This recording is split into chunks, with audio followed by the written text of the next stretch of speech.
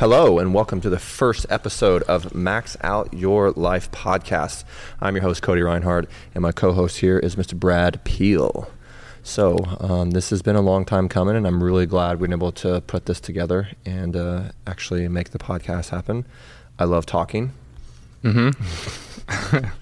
So it works out well. So it works out very well. This is a great platform for me to be able to really do that. And so, yeah, I mean, the whole purpose of really the podcast overall is just for us to be able to get more information out there about health and fitness. I mean, that's something I've seen a lot of is a lot of people overcomplicate it, and we're here to give you tools and actionable things to get up and make it happen. That's really what we're about.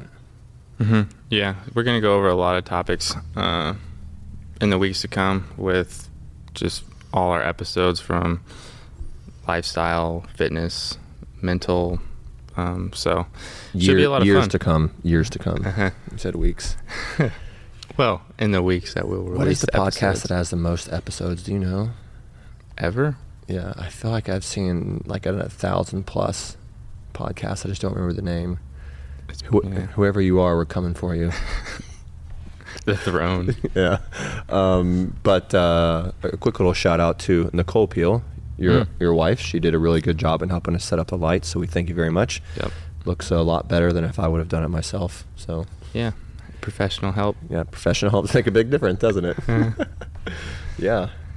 Yeah, so we're going to talk about the origin story of kind of the gym and how we got to where we are now, but also just kind of bringing things back further into your life and some of the things that you had to overcome and get through that brought you to this point. Yeah.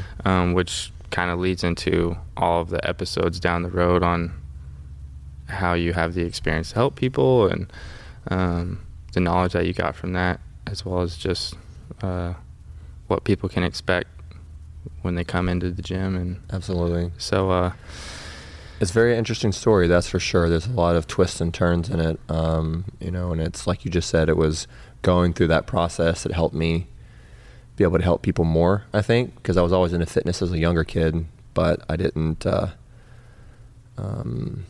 around high school is when things kind of started falling apart for me. So after that time and going through what I went through, I was able to come out of the other end and not only make me a better person, but make me a better coach and be able to help people, because that's really what coaching is about for me. It's about really like giving my all to someone to help them better their lives through health and fitness. Mm-hmm. So you've been fairly public about it, but as far as your past history and having to go through addiction and certain things like that, so I just kind of wanted to kind of go back to that point on, when did this really start for you? Kind of when did the addiction begin, and kind of go from there? Yeah. So I actually didn't start using until my senior year of high school. So like I said before, I was active. I played sports. Soccer was probably the biggest one. Soccer and swimming. I started wrestling in 7th grade because I was just a super, super tiny kid.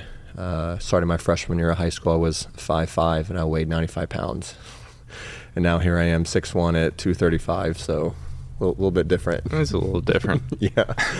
And yeah, so really I always got picked on a lot. I never really had a good group of friends until I met some friends, Chris and Brantley, and going into, I think I met them in my junior year, and they didn't care what I was or if I drank or if I didn't, just a good group of people to hang out with. And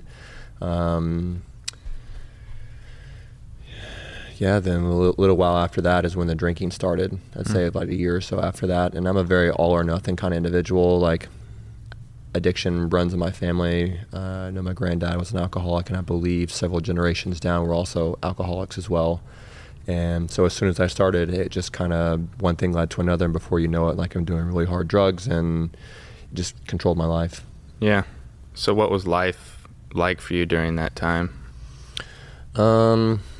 Well, it was a lot of chaos for sure. A lot of chaos. During one of my times during then, I actually overdosed and I was dead for 5 minutes. And everyone always asked me, like, you know, did you see a light on the other side? And I don't remember. Like, I like to think that maybe I did, but overdosed. I got arrested a whole bunch of times. Lost my career, lost my house, was homeless 2 separate occasions. And so my life was basically just nonstop chaos from one thing to the next. And as hard, quote unquote, as I tried to get clean, I was really never able to. It was so what was the time period, senior year to? It's a great question, because it's 2012, so I'm 11 years clean now. So 2002. Yeah, 2002 to about 2011. So it was like 10 years of somewhere in that ballpark. Being in the process of being addicted and all this stuff going on. Yeah. Okay. Yeah, it was a while. And it's just like anything, like you have the highs and lows. So it was really interesting. I saw this meme actually last week, and it was talking about, it was this picture that says, this is what people think addiction is. And it's like this person that's, you know, homeless person on the street and is like begging for money, but in reality what it really was is just like nonstop partying all the time. Like even when I was homeless and I was living in my car, like they were still partying. And yeah, there were a couple times in my life in my absolute lows that was, like I said, living in the car, and I had $5 to my name, and I had to decide on whether or not I was going to eat that day or whether or not I was going to go buy, you know, some liquor. Obviously I went and bought the liquor, and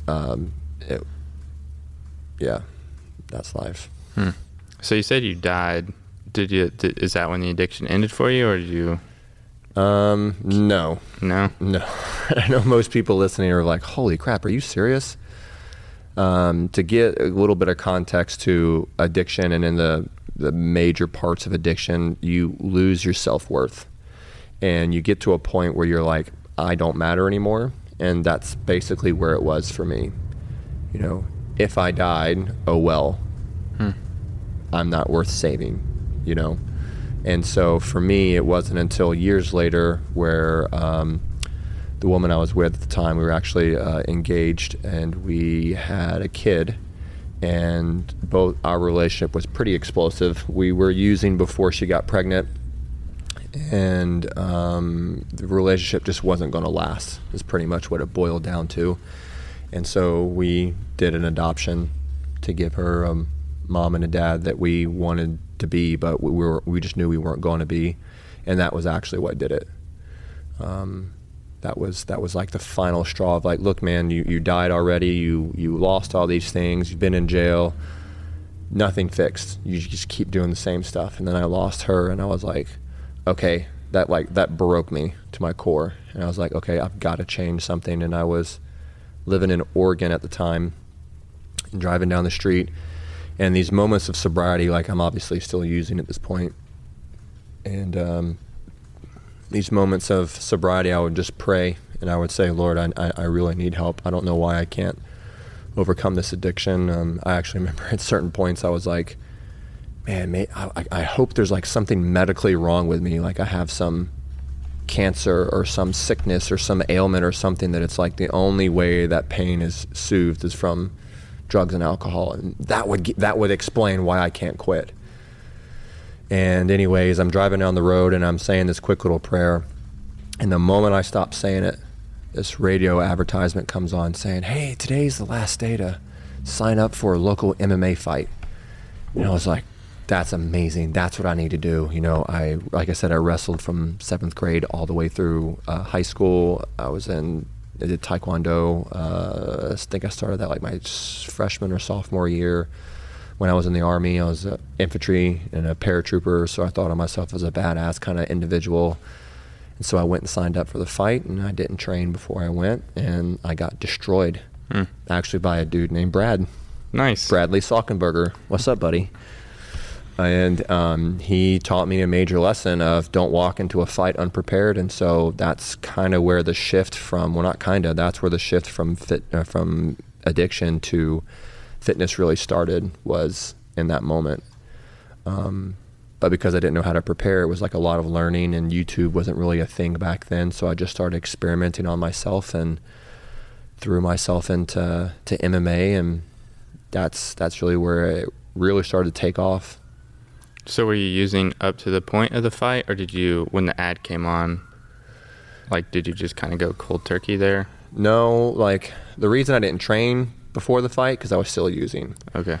After the fight, I was still using, but it was significantly less. Because now if I have to wake up the next day and go to sparring practice, like, I can't do that if I'm hungover, or if I hadn't slept for 72 hours, which was pretty common for me back then, just staying awake, doing various drugs. And so it wasn't actually until later. So I was relatively clean when I moved to Kansas.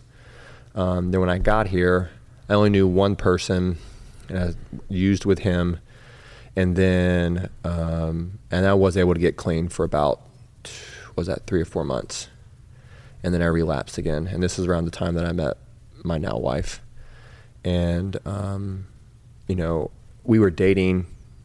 Well, I guess I should back up a little bit. So when we first met, she lived in Virginia and was moving to Idaho to live with her boyfriend. And when I came out here to Kansas, I came here just to visit, and my car broke down. And I didn't have enough money to get back to Oregon. So here I am. And then I met Hannah through a mutual friend at a church activity. And I guess you could say the rest is history. But it was Hannah was like the final straw. Because in that moment when I had got to Kansas here, I was relatively clean, and then I relapsed. I relapsed while her and I were dating. And she was living in Kansas City, and I lived here in Topeka. We weren't living together. And so we didn't get to see each other very much. So I'd get super hammered during the week, sometimes on the weekend, and I wasn't showing up and all this kind of stuff. And I always had this weird feeling. It was the spirit telling me that, like, this is the woman that is made for you. Like, y'all are supposed to be together. And so I knew I wanted to propose, but I had now been lying to her about drinking and smoking again. So I finally, when I came clean, I knew that she was just gonna yell at me, because I've been lying to her at that point, because that was Christmas. And so we started dating in July of that year. So 5 or 6 months or so, somewhere in that ballpark. And when I told her, she didn't get upset at all. She didn't yell at me. She just said, all right, well, what can I do to help? And that just floored me, because like I said before, when you're in addiction and that deep into it, you don't care about yourself. You don't feel like you're worth saving. And she showed me, like, what real, true love meant. And so I was like, okay, I know you probably shouldn't set a date for when you're getting clean. This was December 23rd that we had this conversation. I was like, but I already kind of bought a bunch of stuff for my birthday, which is on December 30th. So come January 1st, I won't touch it again. And then that was finally when I stopped using. Wow. Yeah. That's crazy. It's super crazy, man. So since that date, never touched it. I can't say that I've never been tempted. Yeah. Because it never goes away. Like, once an addict, you're always an addict. I mean, you have addictive behaviors as a whole, but it's figuring out, like, what your triggers are and the type of things that set you off. And as long as you know those and you just take it one day at a time, then that's all. I mean, that's all anyone can do. So you were now dating Hannah, you get clean, and then you're still fighting, or what's taking place now? Yeah, so actually I was fighting at that time. My plan was to be a professional fighter. That was really my ambition to do it. If I'm going to do it, I want to make money off doing it and kind of do this for a living. And I had won this really big fight against a guy that I really wasn't supposed to win against, because he was much more experienced than I was. And then I beat him. And then so I went to go have a title fight. And the plan was to do the title fight, win, obviously, and then defend it. And then I was going to go pro. So, I was basically 2 fights away from going pro. And then I broke my arm and ended up breaking it completely in half, actually, the ulnar and the radial bone. And so I ended up having 3 surgeries over the next 3 years to get it all fixed. And so when I broke the arm, I think it was after the 2nd surgery, I was like, yeah, I don't know if this fighting thing is going to happen, but I saw what fitness was able to do for me, because at this point when I was clean, like, all this going on, like, it's been 18 months since I've been clean, and that's the longest I've been clean since 10 years prior to that. So I was like, oh my gosh, I think I found the secret sauce of how to be clean, and I want to help other people do it. So I just started my basement with just a single client, Mr. Rob Lane. Shout out to Rob.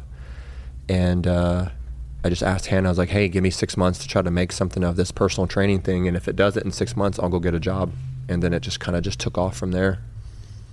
So one client in your basement, and then Yep. did you keep training people out of your basement? Like, did that grow, or did you? Yeah. Where'd you go from there? So I don't remember the exact number in the basement, but it was at least 5 or 6 clients, primarily friends of like mine and Rob's that we all knew from church kind of deal. And then around that time is when I started working at Title Boxing Club, and the owner had a little strength conditioning area, so I started renting space from him at the Title building, and then it outgrew that, and I met my business partner at the time, and we came to the building that we're in right now. Then about a year later, our partnership went opposite directions, and I stayed here, and he went off somewhere else. And then we just continued to grow from this building. I mean, in the beginning, we have the bigger side is 4,000 square feet, and we couldn't even afford the whole rent. We had to rent the back half of the building out to another trainer. And at the end of the year, we needed the space, and we took the whole 4,000, and then like 2 years later we took over the space next door, and we have 6,000 now. So it's just kind of been this constant evolution of growing and expanding, and I think the main reason for that is because I've always put the client first. Like I never wanted to be one of those coaches who like held back the good stuff. Like when I have a client that can beat me, they're stronger than me, they're faster than me, they're more fit than me, they have a better physique than me, and I help them, coach them to that gets me excited. I feel like that's what coaching's supposed to be like you're supposed to be better than me, because I now can give you the shortcut that I didn't have. I had to learn this through years and years of coaching and certifications and classes and, in your case, a degree, and now to be able to give someone that shortcut, quote unquote, right? Like this, you still got to put in the hard work, but you can learn the stuff that I spent a lot of time to learn, and you can learn in a fraction of the time. And that to me is like the whole point of coaching. Yeah. So how did the gym kind of evolve from doing personal training to then the space? Like what did it look like starting it up and getting that going? It was actually boot camp style is what we did. Oh, so okay. Because my background was just personal training, I did a lot of kettlebells. I don't know if you know that or not, but I like kettlebells. He does like kettlebells. I love kettlebells. And so that was a big thing for me. And my business partner at the time, he had a ton of experience with TRX and doing group training, and I had never done that. And so that's why the partnership made a lot of sense at the time. And so we kind of, I taught him what I knew about the kettlebells, and it's like your basic barbell stuff, like nothing crazy, just like, squat, bench, dead kind of stuff. And, but we only ran like TRX boot camps is what it was. A little bit of kettlebells here and there, but it was primarily like TRX and your classic boot camp style of things. And then the only CrossFit gym in town closed, and, I was like, wait a second, there's no CrossFit here? I was like, man, that kind of stuff really actually intrigues me. So then we became an affiliate, and we were the only one in town. And then over time, we kind of fell away from the CrossFit methodology, I guess you could say. Like at its core, I agree with CrossFit of, constantly varied functional movements at high intensity, but I disagree with the fact that it's always got to be at high intensity. And I felt like that the brand of CrossFit as a whole was being known for more of the sport aspect. And then you had your general population people who just, your average moms and dads, like the clients that we have now, that were automatically saying, well, no, I can't do CrossFit because that's too hard. And we weren't even getting the chance to talk to them about how Lionheart was different and how we applied it. And so eventually we just, we de-affiliated and just did our things our own way. Did that make sense? Mm-hmm. Yeah, you're kind of fighting like an uphill battle with... I felt like it, yeah. Just what the notion of CrossFit was when people came in. Exactly. And so now it's like the way that we do things, like, yeah, we do functional movements and we do some conditioning and we do strength, but it's like the way that we do it, one, I feel like makes it a lot more welcoming to people because more people are able to do it, or at least they feel like they can do it, right? Because our perception drives reality. And if I think I can't do something, then I'm not even going to try it. And that was kind of the boat that we were getting in. And now that we've created our own tiered system for how the workouts are put together, I mean, version 1, you did pretty much all of that yourself. And now version 2, we're able to kind of work on that a little bit more together. But I feel like that is a big part of what makes what we do different. Like, 1, we care about the client more than we care about really anything. And then 2, when you put together a proper training program with proper nutrition, it's like it makes it, you have to have the full package, I guess is what I'm getting at. Yeah. And I think it's evolved a lot. Oh, yeah. A lot of big changes, even just since I've been here, because I've been here 3 years. 3 years. Yeah. And the gym's been here for... We've been in this building for 9 years. 9 years. Yeah, this is actually our 10th anniversary overall as a company.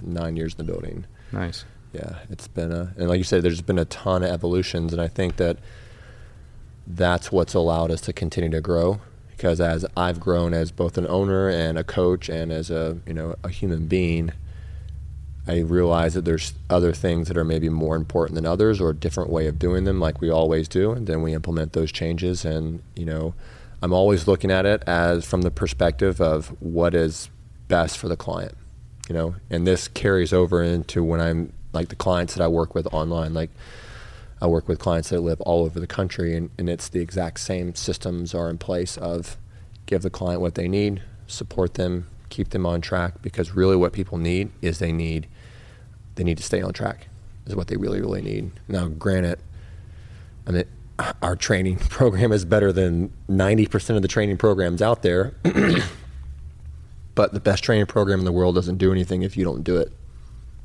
I mean, yeah, that's what it really comes down to.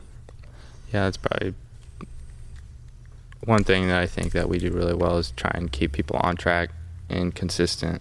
Yep. On a week-to-week basis. Absolutely. Because you're not going to see progress coming in 1 week and then not showing up for, weeks on end or 1 day a week or whatever. Exactly. I mean, we have tons of members that, before they started working with us, like I said, either here or online, they're like, man, I've never been able to stick to a program for longer than, 3 months. And here it is, like 4 years later, 5 years later, and we have some members that have been here like 8 years, and they're still here.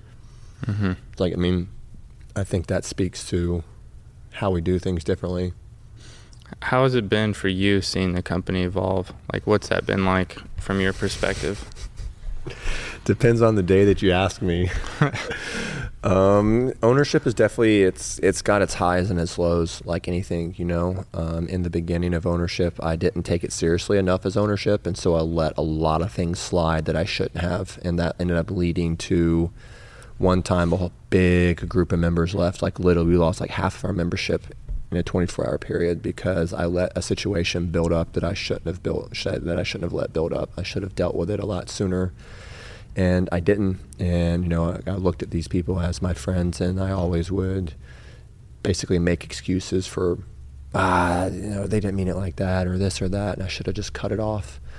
And just learning from my mistakes, I guess, and how to be better, and eating crow when I need to, but as a whole, like, I'm happy where we're at now. That doesn't mean we're going to stay here. I mean, just like you've been hearing in our recent meetings, like, I'm always trying to improve things, like, always, like, how can we make this more efficient? How can we give a better experience? How can we give clients more of what they're looking for and make them happier? And that's always my frame of mind. Like, how can we provide more? How can we provide more? So some of the changes that have been hard over the years, and I remember making announcements and having like knots in my stomach when I'm doing it, but I knew that it was what was in the best interest of the company and the best interest of the people that we work with. And, sometimes it's just tough decisions you have to make. Yeah. Yeah, I could imagine. I'm glad I don't have to make all of them.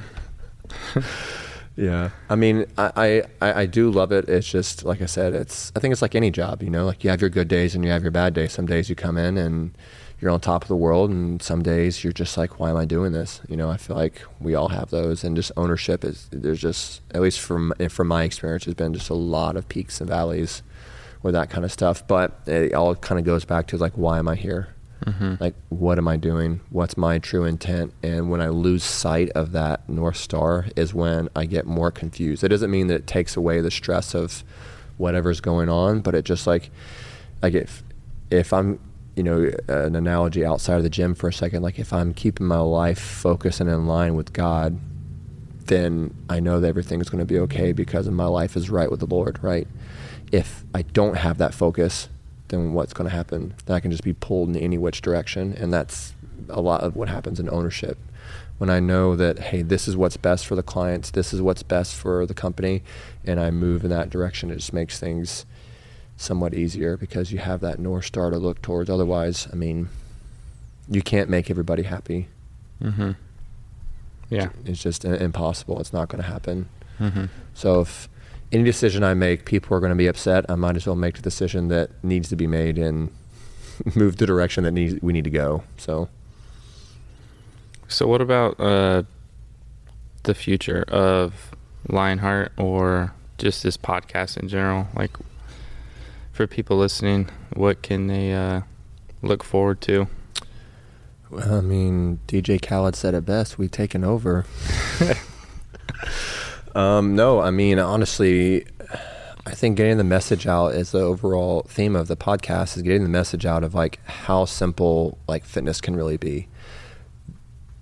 When you're healthy, and obviously health for everyone's going to look a little bit different, but when your life is focused on being healthy and fit, you can get your highest potential out of life. Like, life can be so much better. I'm not saying that everybody needs to go and start their own company or, go run an ultra marathon or anything like that.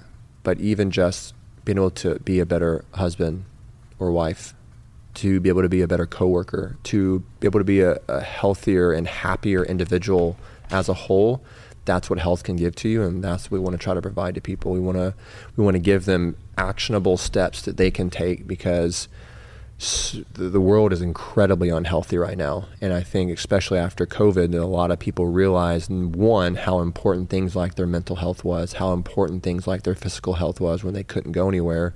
And the people that were more likely to have some serious effects from COVID were people that were already incredibly unhealthy. And so I think that's really pointed that out to a lot of people. It's like, look, this isn't like that would be nice kind of thing. This needs, health and fitness needs to be like a top of the priority list. And it doesn't matter if you've got 0 kids or 10 kids, like you can get healthier. Yeah. It doesn't look the same for everybody. You just have to do something, and you have to just make a small step in the right direction every single day to make sure that happens.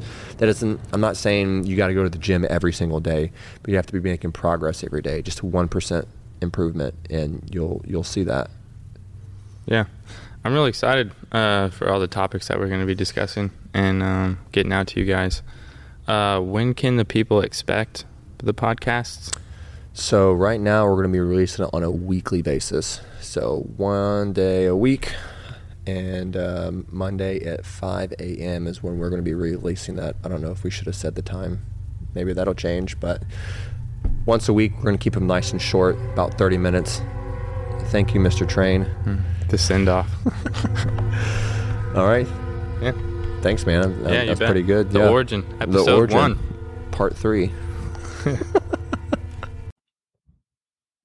Hey, really quick there before you take off today. All of our episodes, the way we come up with our topics is by conversations that we have. So if there's something specific that you want us to hear, you want us to talk about, and you want to hear about, then let us know. Shoot us a message on our Facebook page, also Instagram as well, and just kind of let us know. Also, if there's something that stood out to you today and you had that kind of aha moment and you're ready to move forward with whatever it is that we talked about today, leave us a review, leave us a rating, and let us know that. The more reviews that we get, not only does that allow us the podcast to get out to more people, but it also lets us know that we're on the right track of talking about the things that people want to hear about. And lastly, If you want to have a little more direct contact with us, we have a free Facebook group, The Holy Grail of Fat Loss for Busy Parents. So go and check out that Facebook group. You can get the link in the show notes. And we have weekly master classes inside there where I'm actually doing like a screen record, and I'm showing you specifically how to do things from recipes and calculating your macros and training programs and techniques and whatever it is that you actually need to make sure that you can apply all the things we talk about on the podcast. Education is great, but application is more important. So that's what that Facebook group is really about. Like I said, the link is in the show notes. And thank you guys so much for listening today, and we'll see you the next time.